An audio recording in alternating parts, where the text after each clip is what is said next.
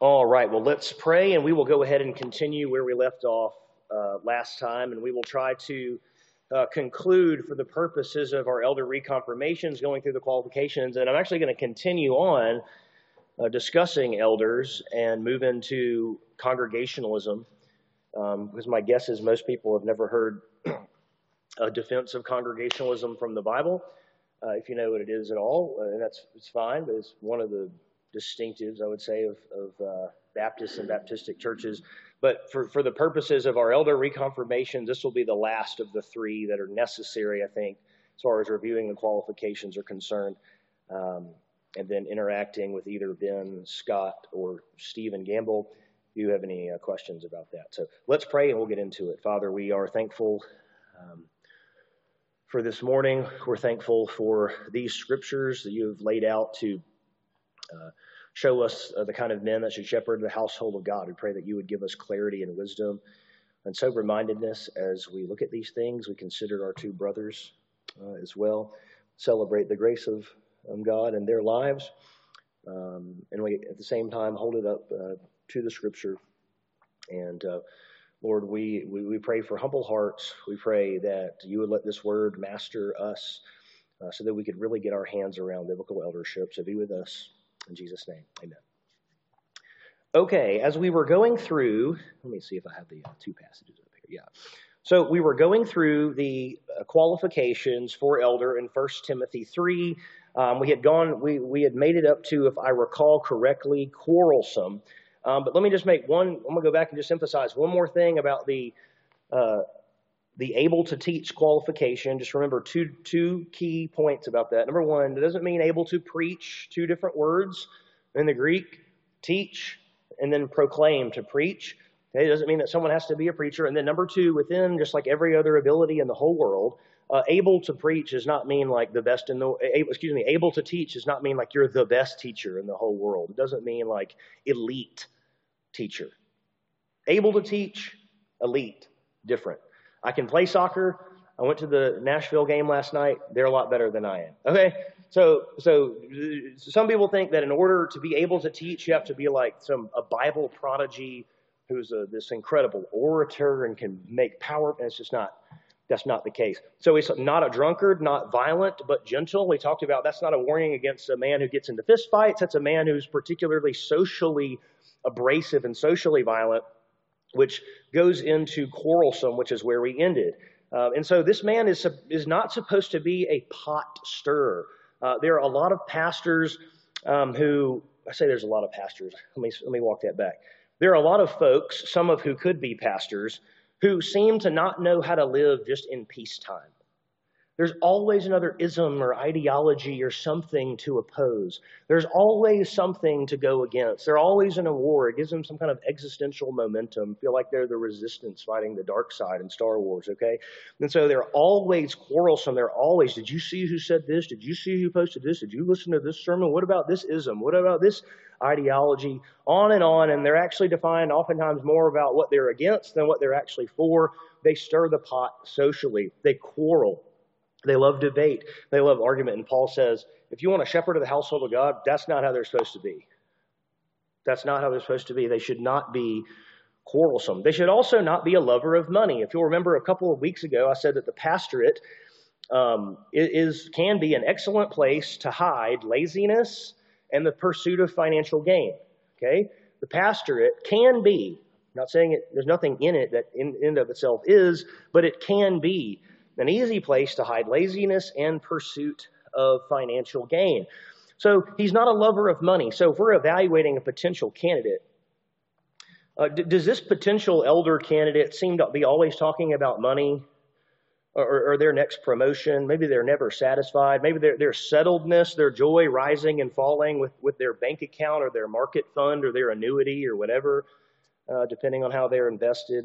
Does money occupy too much real estate in this man's thought life? That's the idea here. That's the idea. You do not want an elder to be a lover of money, particularly in light of how many warnings are against the dangers of money and the allure of riches in the New Testament. He must, and this is, I would say, the second ability, he must manage his household well. he must manage his household well. So the idea here is that the household is a microcosm, a small example, a small world of how that elder would manage or lead a church. And of course, in the first century, your household would not just be the nuclear family. That is a distinctly newer thing in Western history from past, maybe a couple hundred years or so, but it would have involved quite a bit to manage a household. And so as one theologian who specializes in ecclesiology says that every elder has to be a manager at some level.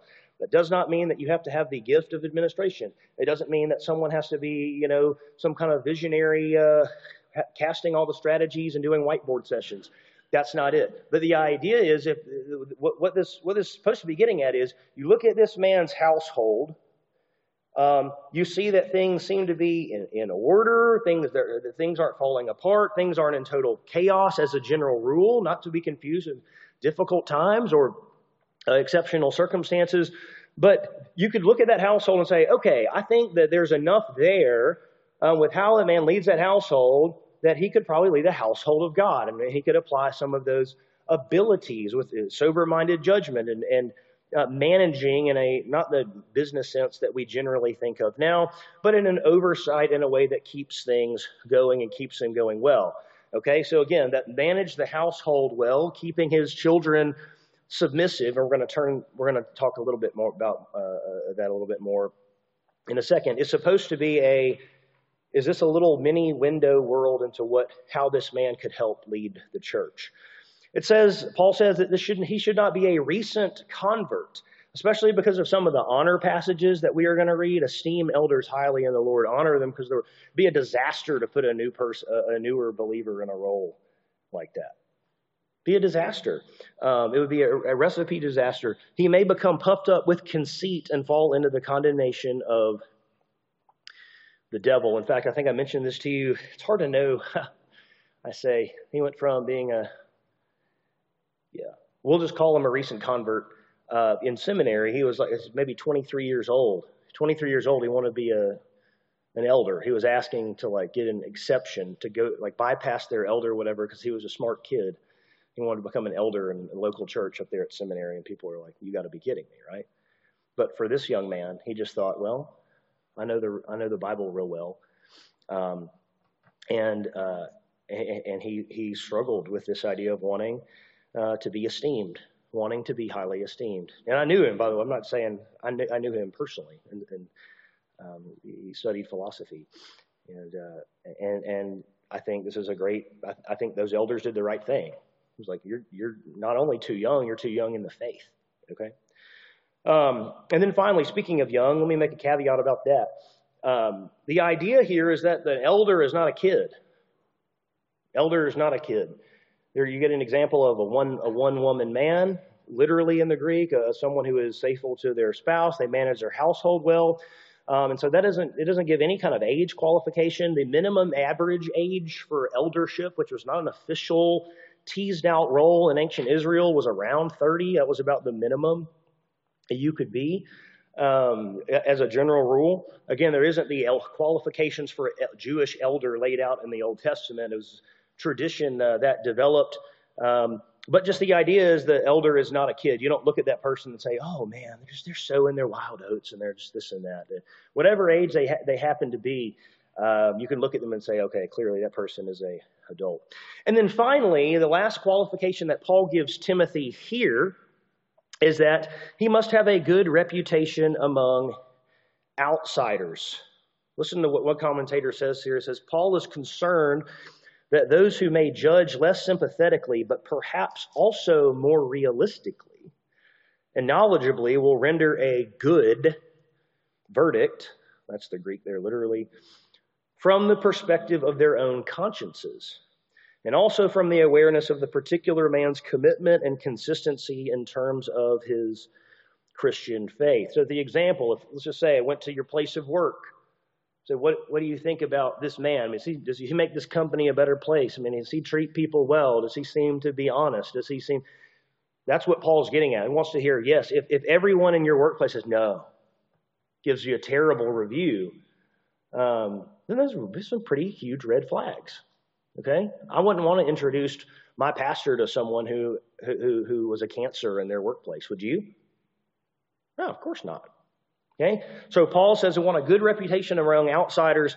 The last part is subject to a bunch of debate. There's a so that he may not fall into disgrace, into a snare of the devil. And there's a lot of discussion about what exactly that means. Like, it's one of those things you read over like 1,000 times, and you're like, what exactly? Like, what's the disgrace? What exactly the snare? How does it get laid? How's the devil working here? One man says it like this. He says, what is partly involved in this Greek word when he says that the unsympathetic outsiders will put the most unfavorable interpretation on the man's slightest word or deed. Either they're making such an evaluation justly, or his inappropriate reaction to an unjust evaluation will lead him to fall and be caught in the snare of the devil. Okay? I mean, I don't know that I can do much better with that one, but the idea is that if he doesn't have a good idea with outsiders, there's something that's going to happen either in his interaction with them, his perception of them, the way he responds to them, such that he could fall into sin and therefore disgrace and no longer be well thought of among outsiders. Something like that is what's going on as far as I understand it. The precise details are a little bit odd, okay? All right, that actually ends Paul's list in 1 Timothy chapter 3, qualifications for an elder from top to bottom. Before we switch over to Titus, any questions about the qualifications in 1 Timothy chapter 3?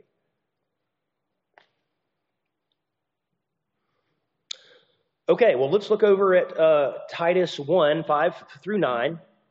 And we're not going to deep dive into this one, and that is because the vast majority of it is the same as 1 Timothy chapter 3. So I'm going to read it quickly, and then I'll comment on it. This is why I left you in Crete, so that you might put what remained into order, and appoint elders in every town as I directed you. If anyone is above reproach, the husband of one wife, and his children are believers, and not open to the charge of debauchery or insubordination, for an overseer, as God's steward, must be above reproach. He must not be arrogant or quick-tempered or a drunkard or violent or greedy for gain, but hospitable, a lover of good, self-controlled, upright, holy, and disciplined. He must hold firm to the trustworthy word as taught, so that he may be able to give instruction in sound doctrine, and also to rebuke those who contradict it. Now, when you look at those two passages right next to each other, there's a ton of similarity, right? You hear a lot of similar language. Titus has a few differences. Most of them are not substantive. He explicitly adds, for example, not arrogant. Okay, is this a humble man, or is this a man who always wants to make sure that you know he's the smartest guy in the room?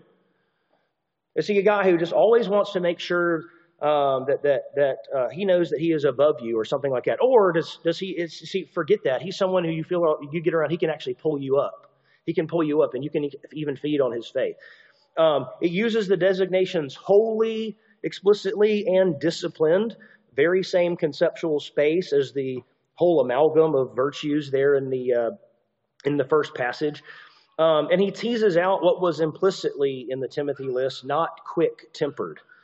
Not quick-tempered. So is this someone who, when something goes wrong, is this man someone who has that instant reaction, just apoplectic reaction to people's social foibles or their sin or criticism? Is this someone who is quick-tempered? Do you feel like you're walking on eggshells when you're talking to this potential man? Because if you feel like you say one wrong thing, you're going to lose it. Quick-tempered. So no, an elder can't be quick-tempered. You can't be quick-tempered and be a shepherd of sheep. That's just not a good fit. That's not a good fit at all. The new convert requirement from 1 Timothy 3 is dropped explicitly, but it's plausible to think that it's actually baked into the last sentence. He must hold firm to the trustworthy word as taught, so that he may be able to give instruction in sound doctrine and rebuke those who contradict it. You might ask, could that accurately describe a recent convert? It's not clear that it could. How do we know that someone has held firm to the trustworthy word as taught if they're so brand new? You know, so it's plausible that even though he doesn't explicitly outline it, it's kind of baked into the way, because it doesn't just say able to teach like Timothy's. He must hold firm to the trustworthy word as taught so that he may be able to give instruction. So it does seem that there has to be some kind of observation that this person has been trustworthy in the word of God and therefore presumably not a brand new convert. Okay? Any questions about that before I go to the one that everyone's wondering about? Okay, so let me briefly talk about the one major difference in Titus's list. And that is, Titus suggests in verse 6, if anyone is above reproach, the husband of one wife, and his children are believers, and not open to the charge of debauchery or insubordination. Now, that is a fairly serious difference. That's a pretty meaningful difference. And all of the debate in this passage comes down to how to understand this particular word. A lot of the debate comes down to how to understand this particular word. Now, let me just say, everyone agrees that we're talking about children who are in the home, and they're not like in the home. Like they've gone out into the world and they've come back to visit or stay because times got hard or something like that. This is someone who is, these are children growing up in the household that man would be kind of evaluated in terms of raising and shepherding and overseeing. So we're not talking about adult children who have moved out into the world or adult children who have moved out into the world and have come back or something like that just because rent's high. That's not the picture here. Okay, that's not the first century picture. The Greek word here for believers, and you notice I put faithful/believers because this is where all the debate is. It's pista. It's where we get the word epistemology. Epistemology. You hear that there. And here's the question. Is this word here meaning faithful, like in 1 Timothy 6, on how slaves are supposed to act toward believing masters, or the faithful steward in Matthew? Okay, same word. I'm sorry, I got it backwards. I looked at my notes wrong. I'm sorry. In 1 Timothy 6, there are instructions on how to act towards believing masters. That is to say, believing masters who are Christian. So in 1 Timothy 6, you get the example of this word clearly meaning someone who is a Christian. Or is it faithful, like someone who is expected to do or not do certain things that they are tasked with doing, like in 2 Timothy 2:2. What you have heard from me, entrust to faithful men who will be able to teach others also. So this is not just to whatever extent those men are Christian, and of course we would assume they are given that context. That's not particularly what the word is getting at there. They're faithful to accomplish a particular task. They're faithful to either do certain things or not do certain things. In Matthew 25, you have the parable of the talents. Remember, well done, good and faithful servant. You've been faithful over a little, I'll set you over much. Same word. So that's the discussion here. Is it supposed to be translated believing? And that the paraphrase would be, unless an elder's children are Christians, a potential elder, children are Christians, they can't be an elder. So your children being believed, and that is a view, by the way. I'm not going to name names, but there are very serious, very God-loving people who believe that is simply the case. Your children aren't Christian, sorry. You can't be an elder. There's nothing, it's just circumstantially, unfortunate for you, but that's the way God has ordered the church. Okay? I want to give you 3 reasons, try to be compelling, persuasive, for thinking that it is best understood as faithful. 3 reasons for thinking it's better to understand this word as faithful. The children are faithful, as opposed to believers in the sense of being Christians. First reason.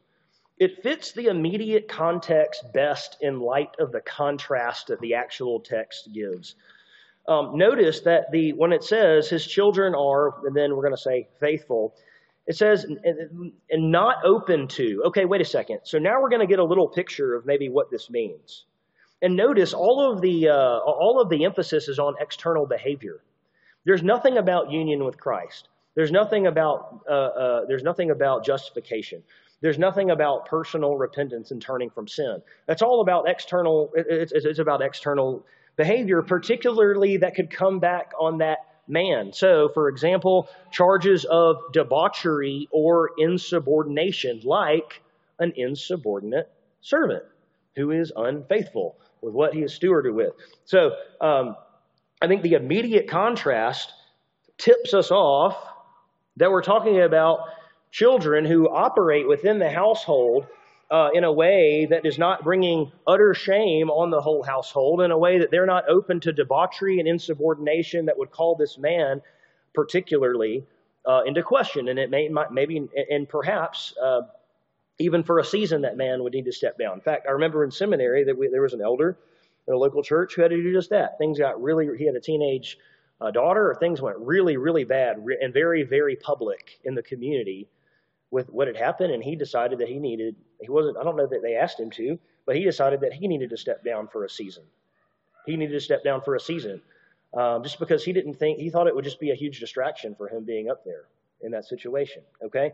But the idea is there's public behavior here seems to be what faithfulness is defined by, which is the opposite of the gospel.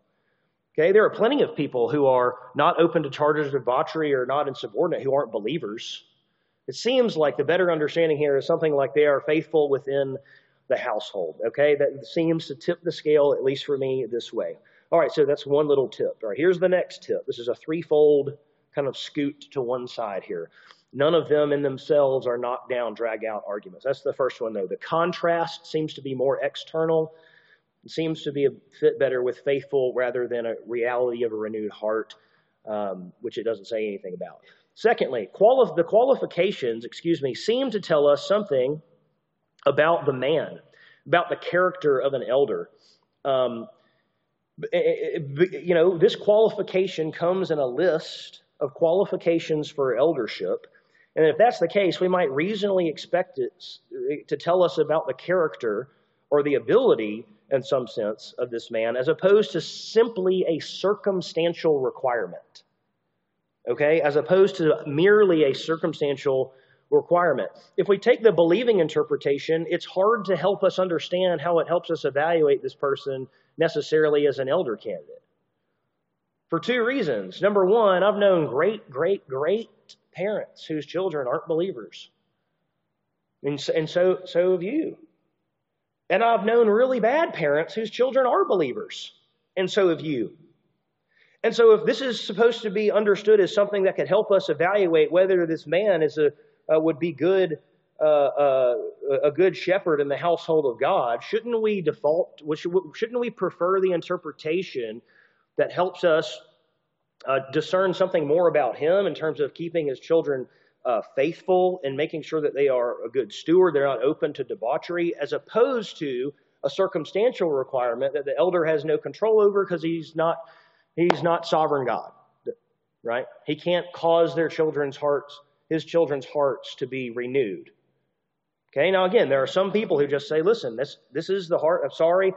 Jesus says some hard things. Paul says some hard things. And this is a hard thing. And if your children aren't believers, sorry, too bad. That would also mean that no one could be an elder until they're children are. You couldn't. What happens if what happens if you've been serving for an elder for 5 years and you have a newborn child? What are you supposed to do? It's like, all right, we got to have a congregational meeting to see if this little kid's a believer. Seems off. It seems like the qualification here should tell us something about the man, and it seems that therefore faithful is a better interpretation. This man manages his home in such a way not to ensure the salvation of his children, which is impossible, and certainly he preaches the gospel in his home, but he manages his household such that his children are not open to public charges of debauchery, insubordination. They're constantly coming in here and disrespecting him. They're not listening. It seems like there is something there we can say, okay, with all the caveats in the world about behavioral problems and this and that, there is something you can say about a man who's parenting his children and who is overseeing his household well, not to be confused with the fact that he can control his children's hearts. So faithful, again, seems to make a little bit more sense here. And then finally, we dip back into 1 Timothy 3. It seems to better accord with the keeping children submissive in 1 Timothy 3. So now we're letting Scripture interpret Scripture a little bit, right? The old Reformation principle. We're going to go to the clearer stuff to help understand the less clear stuff. It does seem that it accords fairly nicely with that. Keeping my children submissive, meaning they're not open to insubordination, which is the opposite of being submission, and charges of debauchery Not to be mistaken with me somehow manufacturing salvation in their hearts. And in this way, we can look at this man and say, okay, this man is able to manage his own household well, not to be confused with playing sovereign God and regenerating hearts, and therefore he would likely be a good candidate to manage the household of God. So that's my threefold argument for taking it in context as faithful instead of believers. It fits the contrast there, supports faithful. It should tell us something about the elder rather than something he can't control and just something that's circumstantial. And it better accords with the 1 Timothy 3, keeping children submissive. I think that tips us off. For those three reasons, I'm persuaded that that's the proper interpretation of the passage. Any questions about the case that I've tried to stand up there? Yes, sir, Josh. So you said the guy earlier kind of like took a step back. So it's like my children grew up and they were raised subordinate and then they moved away. Could I then be an elder because that proof is not there and maybe I've gotten better? I don't like. There's a time stamp on children being insubordinate. Yeah. In case you may. Yeah. So good point. So I think that whenever we're looking at the qualifications like this, we have to look at when we're evaluating that elder, right? Just like we would evaluate any person probably for anything, right? I mean, let's suppose that a person is a brand new believer, but they're a brand new believer at 35 when their kids are a certain age. Man, they're just getting the wheels greased, trying to figure out their own, working out their own salvation with fear and trembling. Maybe the kids run off the rails or whatever. Hey, but this man turns into a really mature believer. His wife, let's just in this imaginary scenario, say it's a really good situation. Then when this person comes up, we can look at this and say, okay, now what does this look like? Okay, not what it looked like 15 years ago either. Not what it might potentially look like in the future. But I think the only thing that we have to go on is the testimony of this man's life in a window that could be considered meaningful, but not expansive over everything the man's ever done. Okay, and I think the governing question is can people look to this man as a model and an example in this area? Okay, not to be confused with, has there ever been a time where definitely no one could look to a man? But would you feel comfortable saying, yeah, this is an imperfect man, but you could look to this man as an example of how to love his wife and manage his household, and he's not, finances aren't totally falling apart because he's made a bunch of gambling decisions. I mean, and on and on and on. Even if his kids have moved out of the house and while they were there, it wasn't a good story. Okay? That make sense? Okay, yeah, really good question. Really good question. Any other questions about that before I touch on one passage that's usually not included here? We're on time. Okay, we're doing good time.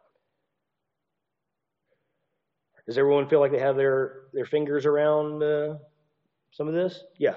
So, am I correct in thinking? Okay, so since in both of these passages, he's not giving a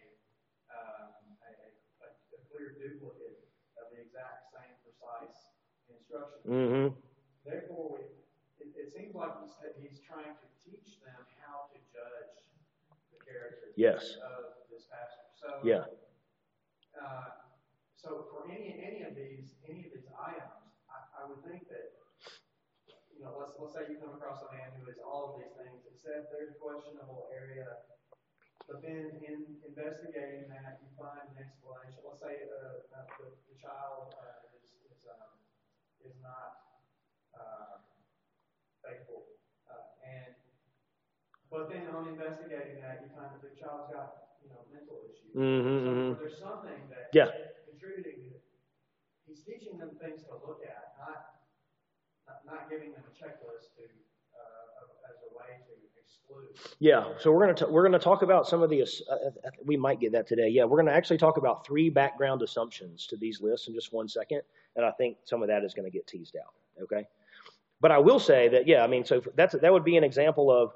Well, yeah, I'm shepherding my child well, but I mean, there's problems here. There's challenges here that some of these behavioral things you look in, like you said, you see like that's not reflecting poorly on this parent. They're doing a great job. It's just a challenging situation, and we need to come alongside them and encourage them because man, this is really challenging. And so, the question, the qualifications, I take it as I've argued. should only be understood insofar as they project on, does this help us understand the way that this man lives his life and manages his household? And then if you can look at things and say, oh, well, doesn't it line up with my preferred picture of, the submissive child? It's like, okay, well, let's investigate and see what's going on there. Is it because that man just doesn't care? Now, that might be a huge problem. So you investigate, oh, yeah, well, his dad just doesn't care about him. He's just kind of given up on it. That would be a big red flag, right? So it really just kind of depends. All right, let's look at one more passage here. The reason I include this passage is because it has an able to teach qualification. Therefore, is going to be in the realm of elders, even though if someone, almost certainly talking about an elder-like character here. Okay? Paul says to Timothy, and the Lord's servant, and you're gonna see it sounds like an elder list, a qualification list. Okay, not quite, but a truncated version, a shortened version. The Lord's servant must not be quarrelsome. We already heard that. Kind to everyone, able to teach, patiently enduring evil, so he's not quick-tempered, correcting his opponents with gentleness. God may perhaps grant them repentance leading to a knowledge of the truth, and they may come to their senses and escape from the snare of the devil after being captured by him to do his will. So notice that this doesn't add a ton to the elder qualifications that we've already seen. And again, I want to be careful with it. It is not specifically designated in this particular passage. It's supposed to be does not say the word elder here. It uses the Lord's servant in the context. I think it's probably best understood as something, an elder, something very much like an elder there in Timothy's situation. Timothy's situation. But notice that what it does specifically add, correcting his opponents with gentleness. Now, this one right here, brothers and sisters, I have to say, is going out of fashion. And I'll tell you why. It's because of this. People have lost sight of the fact that you can be unyielding in your conviction, not budging a second, but you can be gentle in your interaction. Right? Like, I think some people think that if you're gentle in your interaction and you're asking questions, genuine questions, and you're engaging in genuine conversation, they're like, oh no, is he about to be convinced? Is he about to be persuaded? No, I like the person who just sits there and just waits to talk and deliver the truth. Correcting people and this kind of a person, a kind of man, loves the turning over the tables Jesus. It's like their life verse. And the picking up a whip, and it's like, see, I'm doing what Jesus did, standing for truth with Bible and confession in hand. Look at me.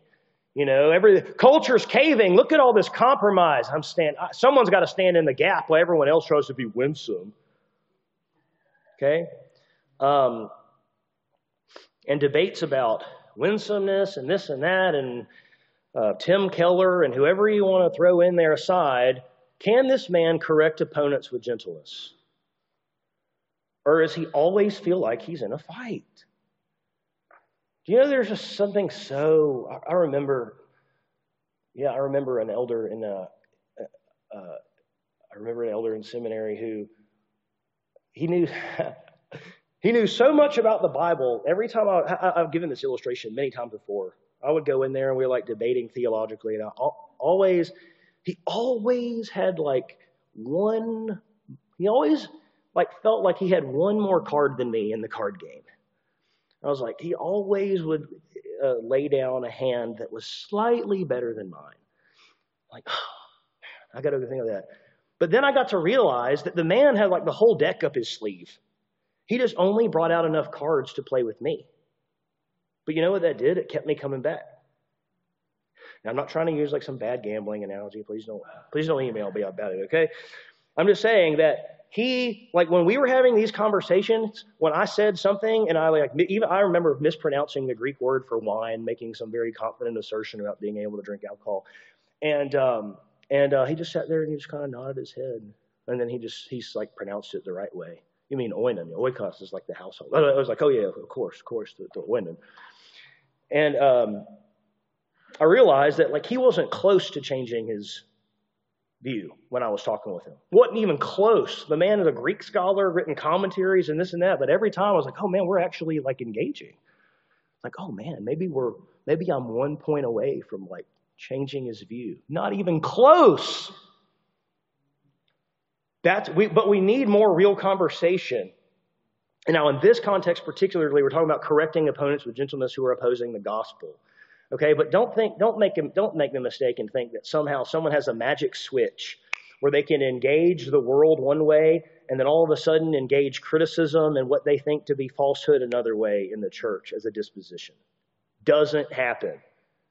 Doesn't happen. No, I'm great. I am so winsome when people disagree with me in the church and criticize my views and say I question those judgment calls that you've made and I did this and that. But when it's the world, that's when I draw my... No, not the case. Not the case. Can this person correct their opponents with gentleness, or do they think that a particular disposition do they confuse a particular disposition in conversation and interaction with conviction? Okay? You can sit there as calm as you want with a smile on your face with the deepest conviction and just ask genuine questions and have genuine conversation. And you don't need to look in on that person and think, oh no, I think they might convince someone who was watching me debate with the Jehovah's Witnesses in the park last week might have thought, oh my goodness, Tyler's one sentence away from being a Jehovah's Witness. I was like, oh, because I would say things like, oh, you make a good point there. Yeah, you make a good point. Well, have you considered this? Yeah, that's pretty thoughtful. I can tell that you've given this some thought. Well, have you considered what Paul says and this and that? Help me understand how you kind of put this together. I'm gapping out right here. How do you put that together? Well, it was a conversation. It wasn't the smackdown. And it could have been because these people didn't know what they were talking about. Seriously. I've talked to one or two of you about it. It's sad. It was sad how much they didn't know the Bible. It was sad. But can he correct opponents with gentleness? Okay, let me make one qualification here that I don't, and I hope this doesn't feel like I'm robbing anyone, but I have a deep suspicion that no one in our church is really asking this particular question. And out of all the things I could spend a lot of time defending, and Stephen has already talked about this, if you want to go back and look, let me make explicit that eldership is reserved not just for men, but for qualified men. Okay? Being a man does not qualify you to be an elder. Being a qualified man qualifies you to be an elder. Okay? 3 quick reasons for that. Everyone would have already, first of all, so there's a larger biblical principle at stake. What everyone would have already understood in the context, in that historical context, if you were going to alter that, it would need to be fairly clear or it'd be confusing everybody. And everyone coming out of the Jewish understanding of eldership would have just assumed that men were going to be elders, and that's even with all the caveats about there being no male or female, Jew or Greek, slave or free, because we're all one in the gospel. People understood that as a role in the church. Everyone just assumed that, and that's not challenged anywhere in the writings of Paul. Second, the husband of one wife does suggest that the person is a man. Now you're like, well, how could you be a husband and not be a man? Are you going woke on us, Tyler? No. What I'm saying is, what we're going to get to, the background assumptions is, you might say, well, what if the person's not married? Well, they're not the husband, what if they're a single person? They're not the husband. Oh, okay, so what you're saying is if they're married, they need to be a one. Okay, so why couldn't someone say, oh, well, obviously if they're a man, they need to be a husband to one wife. But what if they're a woman? They would just need to be faithful to their husband. Okay? But Paul has all the language in the world for partner, by the way. Partner. The gender-neutral version of spouse, right? Well, we would say spouse. He uses it in 1 Corinthians 7, and Paul is this wordsmith at making up words. He jams words together all the time to fit his theological purposes, and if he wanted to, it would have been so simple to, instead of do one-woman man, which he just kind of puts together, a one-woman man, he could have said a one-partner marriage, partner to one partner, or purely married, or made up another phrase like he frequently does. Okay, instead, he just chooses not to do that at all.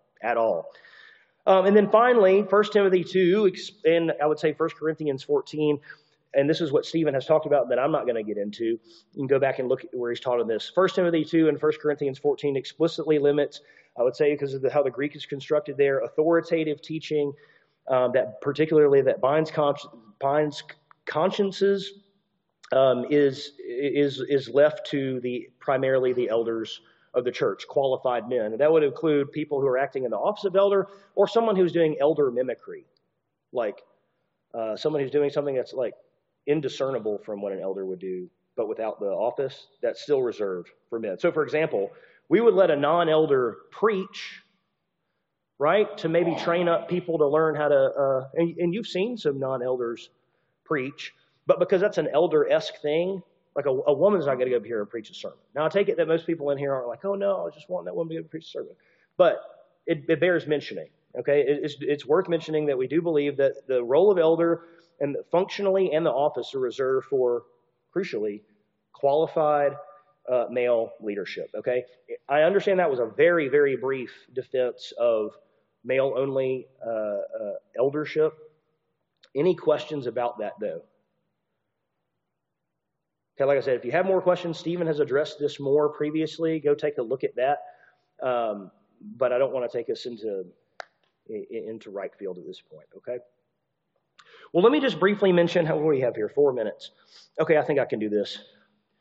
Let me mention 3 background assumptions of these lists.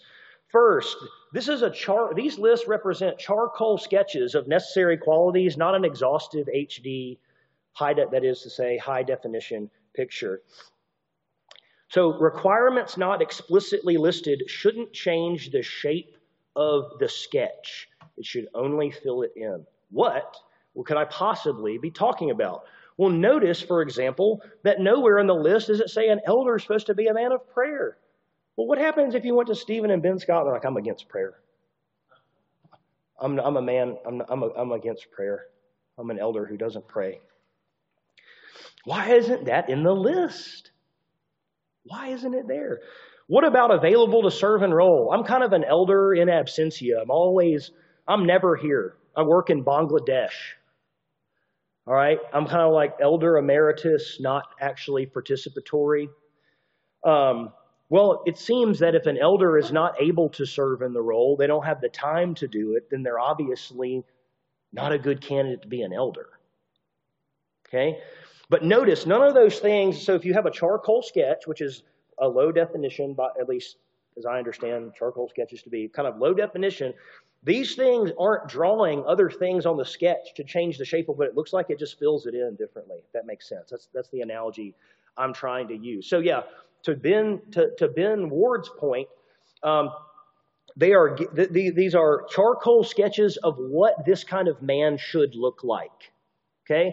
And if I told you if I told you, 5 qualities about Alex Johnson, looking at him, you could say, well, you left out these couple. Look, it's like, okay, understood. I'm giving you the charcoal outline, and then obviously there will be things you can fill in, but what you fill it in with cannot change the shape. For example, this elder needs to be a particular level of anything from physical fitness to political affiliation to et cetera, et cetera. Now, that's starting to change the shape of the charcoal sketch. You see that? That's not just filling it in. That's changing the shape.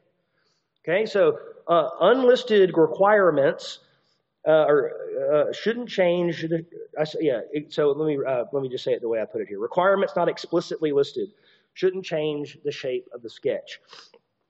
Okay, second, some requirements listed, on the other hand, make situational assumptions and describe what an elder's life should look like in those areas, provided they characterize his life. For example, married with a family. So we have plenty of great examples of single men who, in the New Testament, who would have been, there's a debate whether Timothy was an elder or apostolic delegate there in Ephesus. It doesn't really matter. Paul's telling him, don't let anyone despise your youth. Serve in this particular role. Would it be different evaluating a single man as an elder? Yes, it would. He would not have that household microcosm and to evaluate in the exact same way. But where are we seeing him shepherd? Where are we seeing his life in order? How can we look in and evaluate those things? Hey, maybe I'm married, but my whole household is just me and my wife. We haven't been able to have children. We've really tried. It's just not in the picture. Okay, again, what I would say is that doesn't change the shape of the sketch here still. The idea is if these things characterize a man's life, this is what they should look like in that man's life. If they're not there at all, well, then you might want, no, suppose you pressed in and said, why don't you have children? I said, we just hate kids. All right, I don't want you to be my pastor. Jesus loved little kids. Okay? That doesn't mean little kids aren't annoying. But if you have some kind of incredible aversion, and that doesn't, I don't mean all the time, just to be clear. But that doesn't mean that the little kids can't be annoying. But that means if you have this huge aversion to children, I wouldn't want to sit under that pastor. So again, if this element characterizes their life, this is what it should look like. And then finally, there is a difference between qualified to be an elder and being a good fit for a particular eldership. I have a friend, Eric Pushman, who's a Free Will Baptist pastor. Great guy, would give me the shirt off his back, would not be an elder here. Okay? You might have someone who differs theologically in philosophy of ministry. Now, here's what we do. We're going to go multi-site. We're going to go big time, right? We're going to pump a multi-site campus down there, and we're going to link arms with so-and-so to accomplish this and that, and that's what I'm going to do. That's what I'm going to bring to the elder team.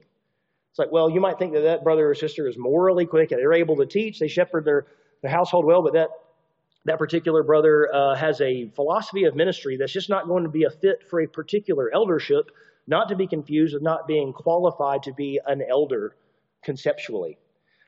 Chemistry.